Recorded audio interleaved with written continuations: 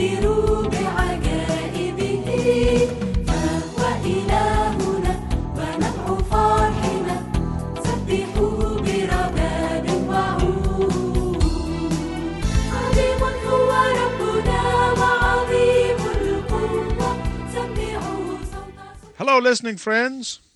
مرحبا بك أيها الصديق العزيز المستمع. I am so glad you tuned in to listen to this program. يسعدنا أنك عدت للإصغاء إلينا في هذا البرنامج مرة أخرى. What a delight for us to know that you have joined us again. إنه يبهجنا جدا أن ندرك أنكم قد عدتم للإصغاء إلينا مرة أخرى. And for those of you who have joined us for the first time, we are drawing to a close of the study in the life of Abraham in the book of Genesis. وإلى أولئك الذين يستمعون إلينا للمرة الأولى نقول إننا نقترب من نهاية دراستنا عن إبراهيم كما جاءت في سفر التكوين. Abraham and Sarah had a child when they were nearly 190 years of age. ولد لإبراهيم وسارة طفل عندما كان إبراهيم في 100 من عمره وكانت سارة في 90 من عمرها. This child was named Isaac. وكان اسم ذلك الطفل إسحاق.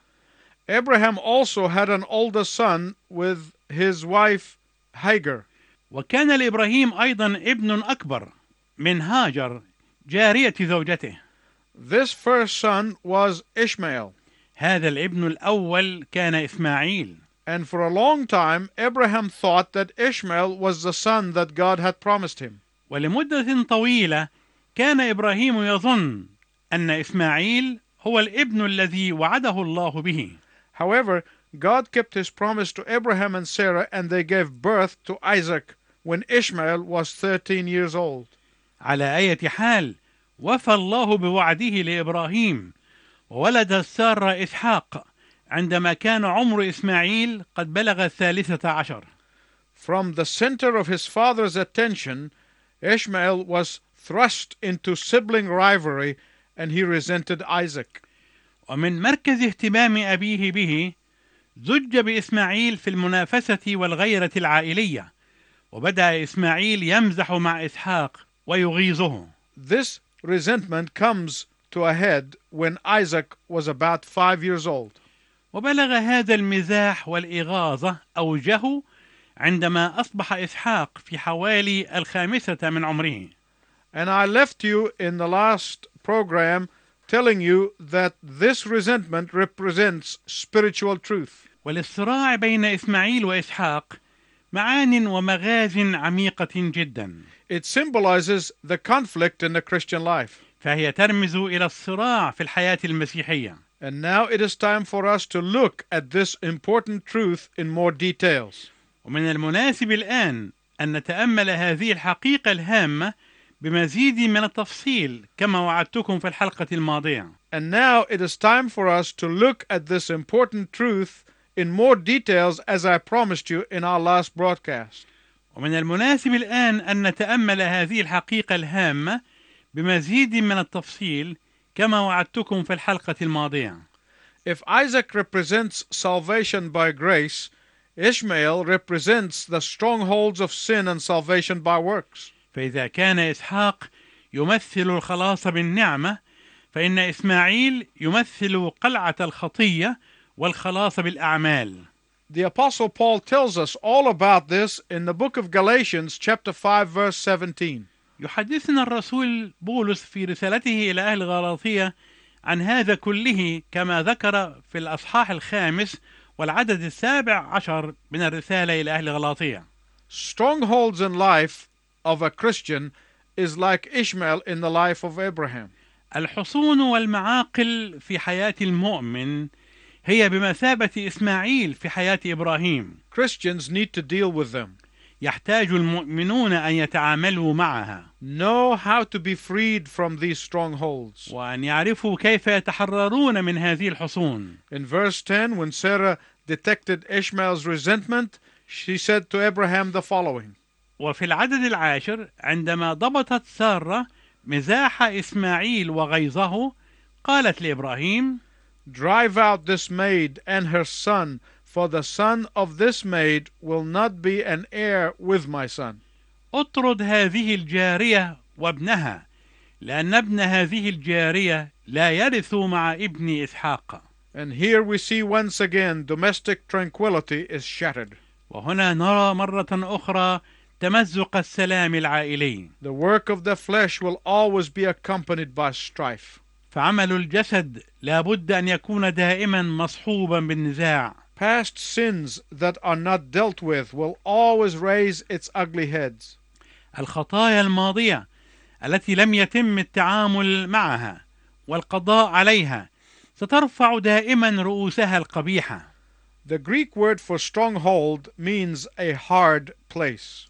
الكلمة اليونانية المترجمة قلعة أو معقل أو حصن تعني المكان الصعب. It often refers to a certain place in a battlefield that has entrenchments or a fortress. وهي غالبا تشير إلى مكان معين في ميدان معركة فيه خندق أو قلعة. In our minds, there are strongholds or command posts from which the enemy works in the surrounding area. وفي عقولنا توجد حصون أو مراكز التحكم وإصدار الأوامر، منها يعمل العدو في المساحة المحيطة بنا. The enemy uses these command posts to disturb our peace. ويستخدم العدو مراكز التحكم هذه لإزعاج سلامنا. The enemy uses these command posts to stunt our spiritual growth. يستخدم العدو مراكز التحكم هذه لتعويق نمونا الروحي. The enemy uses these command posts to hassle us and harass us. يستخدم العدو مراكز التحكم هذه لقتالنا ولإنهاكنا. The enemy uses these command posts to keep us spiritually off balance. يستخدم العدو مراكز التحكم هذه لكي يفقدنا توازننا الروحي. And that is why Paul tells us in Ephesians chapter 4 verse 27, ولهذا يقول لنا بولس في العدد 27 من الأصحاح 4 من رسالة أفسس: do not give the devil a foothold. لا تعطوا إبليس مكانا. Meaning that Christians can and do give places to the devil. وهو يعني بذلك أن المؤمنين يمكنهم أن يعطوا بالفعل أماكن للشيطان. These strongholds in our lives, whether they are lying or cheating or an addiction or holding of a grudge, هذه القلاع في حياتنا سواء كانت الكذب أو الغش أو الإدمان أو الحقد والضغينة، whether they are bitterness or fear or lust or condemnation or selfish ambition, سواء كانت المرارة أو الخوف أو الشهوة أو الإدانة أو المطامع الأنانية، whatever they may be, مهما كانت، these strongholds are gateways for the devil to come in and set up a camp. فهذه القلاع هي بمثابة البوابات التي ينفذ منها الشيطان ليقيم معسكره. Ishmael represented a stronghold of disobedience. كان إسماعيل يمثل قلعة عدم الطاعة. My listening friends, please listen to me very carefully. أيها الأصدقاء المستمعون، أرجو أن تنصتوا إلي جيدا. It is not shameful to have a stronghold in your life. ليس من العار أن تكون هناك قلعة ما في حياتك. We all have to deal with them. فإن علينا جميعا أن نتعامل معها. It will be shame if you keep these strongholds in your life. ولكن العار هو أن تبقي على هذه القلاع في حياتك. All Christians have some form of strongholds in their lives. كل المؤمنين لديهم قلاع من نوع ما في حياتهم. And the difference between those who live in victory and those who live in defeat, والفرق بين أولئك الذين يعيشون حياة النصرة وأولئك الذين يعيشون حياة الهزيمة، it is not that some Christians are stronger than others. ليس أن بعض المسيحيين أقوى من آخرين، It is not because some Christians are better than others. وليس لأن بعض المسيحيين أفضل من آخرين. But those who experience victory are those who have learned to name the strongholds in their lives and are willing to call upon the name of Jesus to deliver them from these strongholds. ولكن أولئك الذين يختبرون النصرة هم أولئك الذين تعلموا أن يدعوا القلاع في حياتهم بأسمائها، وهم يرغبون في أن يطلبوا اسم يسوع لكي يخلصهم من هذه القلاع. Those who keep the strongholds in the closet, as it were, for whatever reason, have fallen prey to the lies of the devil. أولئك الذين يحتفظون بالقلاع في الخزانة أو في حجرتهم الصغيرة التي يخلون فيها إلى أنفسهم لأي سبب من الأسباب قد سقطوا فريسة لأكاذيب الشيطان. And they will continue to live in defeat. وسوف يظلون عائشين في الهزيمة. If the devil can keep you in shame and embarrassment, إذا استطاع الشيطان أن يجعلك تشعر بالعار وبالحيرة وبالارتباك، then he will be successful in keeping you defeated all the time. فإنه يكون قد نجح في أن يجعلك منهزما طول الوقت. And this is why Jesus said ولذلك قال يسوع that the truth will set you free. والحق يحرركم. Notice he did not say that knowledge of the truth, but submission to the truth. لاحظ أنه لم يقل معرفة الحق ولكن الخضوع للحق. Paul tells us in 2 Corinthians chapter 10 verses 3 to 6, ويقول الرسول بولس لنا في الأصحاح 10 ومن العدد 3 إلى العدد 6 من الرسالة الثانية إلى أهل كورنثوس: we can pull down these strongholds. إننا قادرون على هدم هذه الحصون. Every time they try to nest in your hearts and minds, we can toss them out by the power of the truth.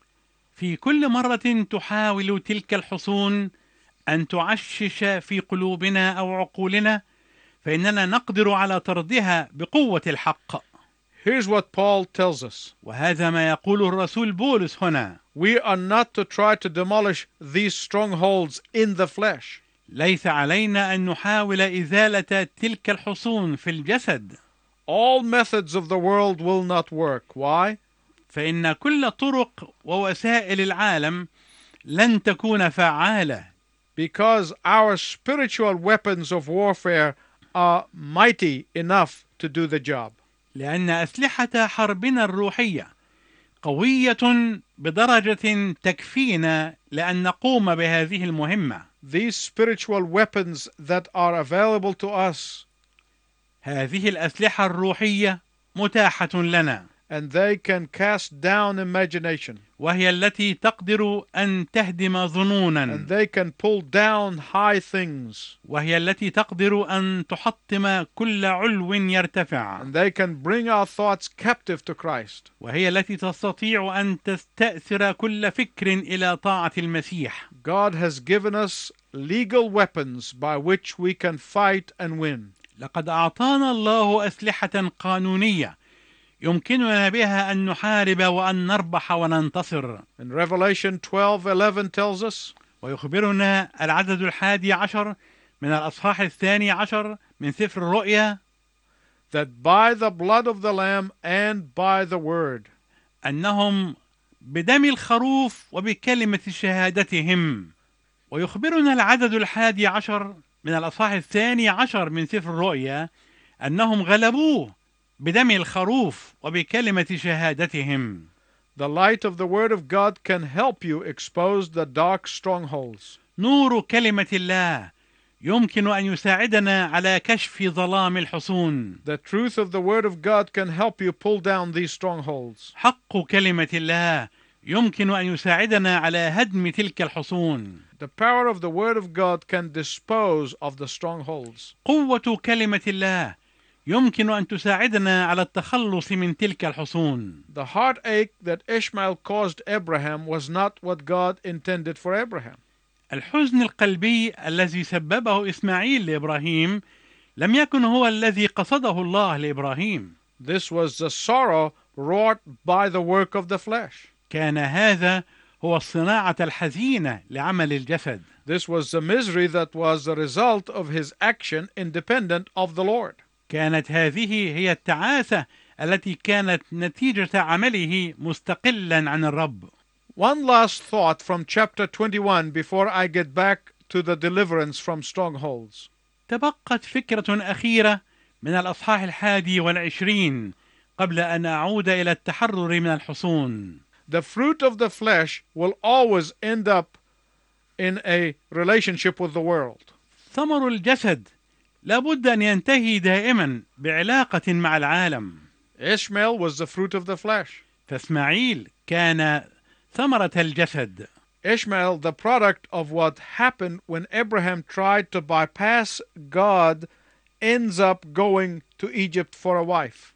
إسماعيل هو نتيجة ما حدث عندما حاول إبراهيم أن يتغاضى عن الله، وانتهى به الأمر إلى أنه ذهب إلى مصر ليأخذ زوجة. Remember that Egypt for Abraham represented going away from the will of God.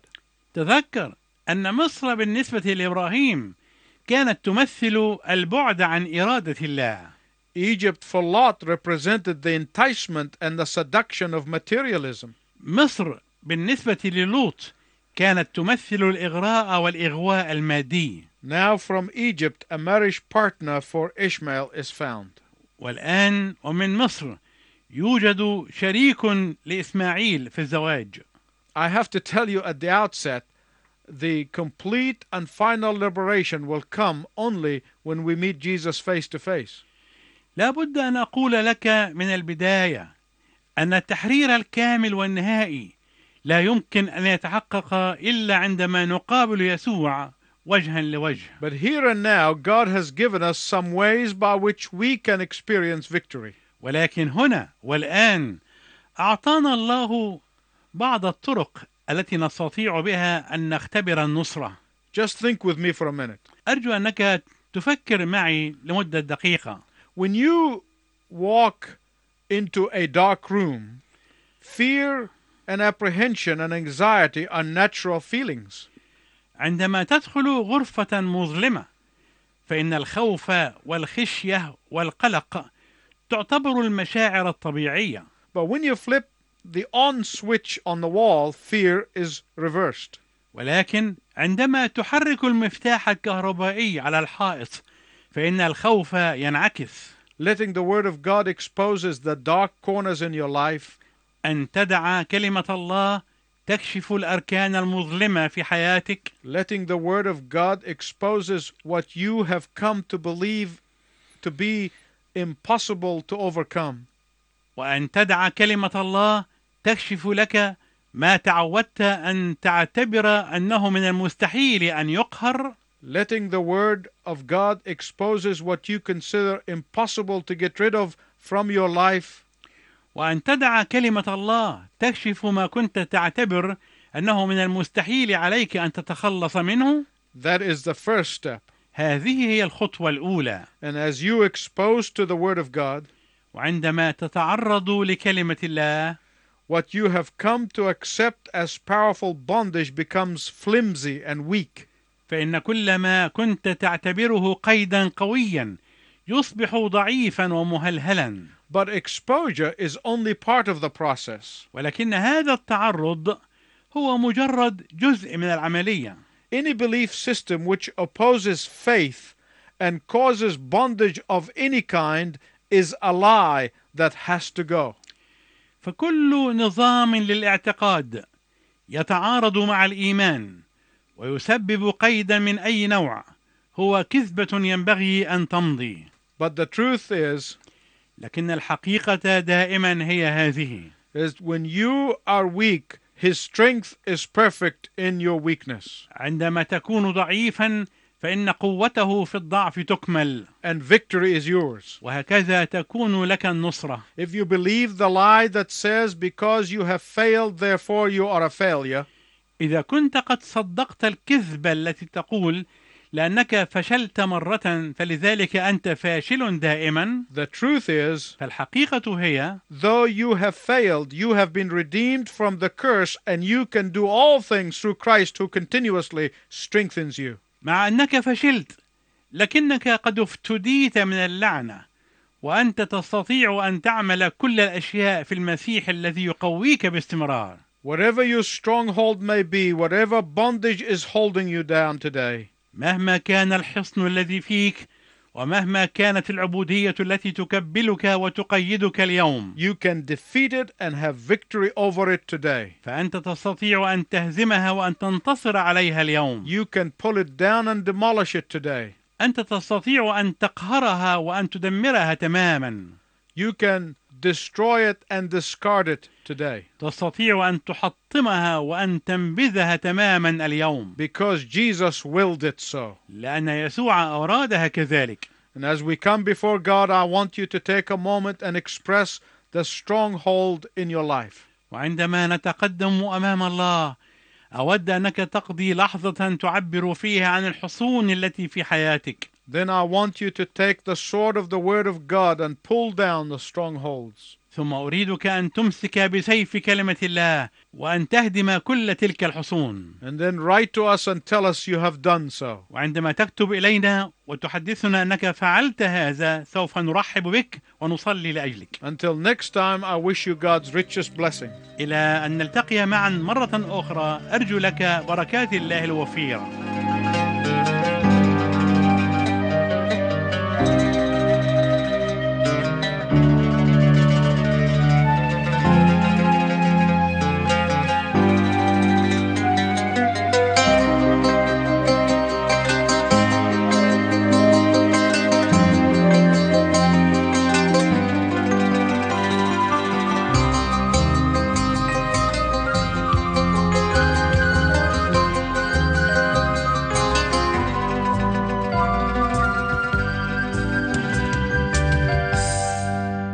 سمعت صوتك يدعو يا متعبا تعال، أنا أريحك يا ابني من وطأة الأحمال. آتي وكل ديون سددها محال، آتي ولا أستحق شيئا سوى الزوال. إليك يا مصلوب سلمت أجلي، فأنت يا مصلوب حملت أحمالي، تحملت هناك أسقامي، وغسلت دماء جميع آثامي، مخلصي يسوع.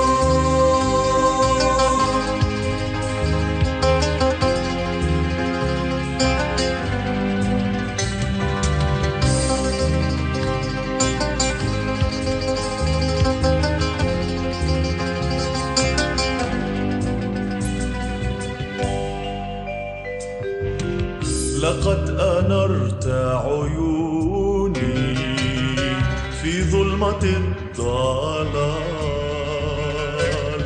وقد نشلت حياتي من وهدة الأهوال. ما عدت أبغي قصورا تهوي على الرمال، إذ فيك يا صخر بيتي لي كامل المنال. إليك يا مصلوب سلمت أجلي، فأنت يا مصلوب حملت أحمالي، تحملت يداك هناك أسقامي، وغسلت دماء جميع آثامي، مخلصي يسوع.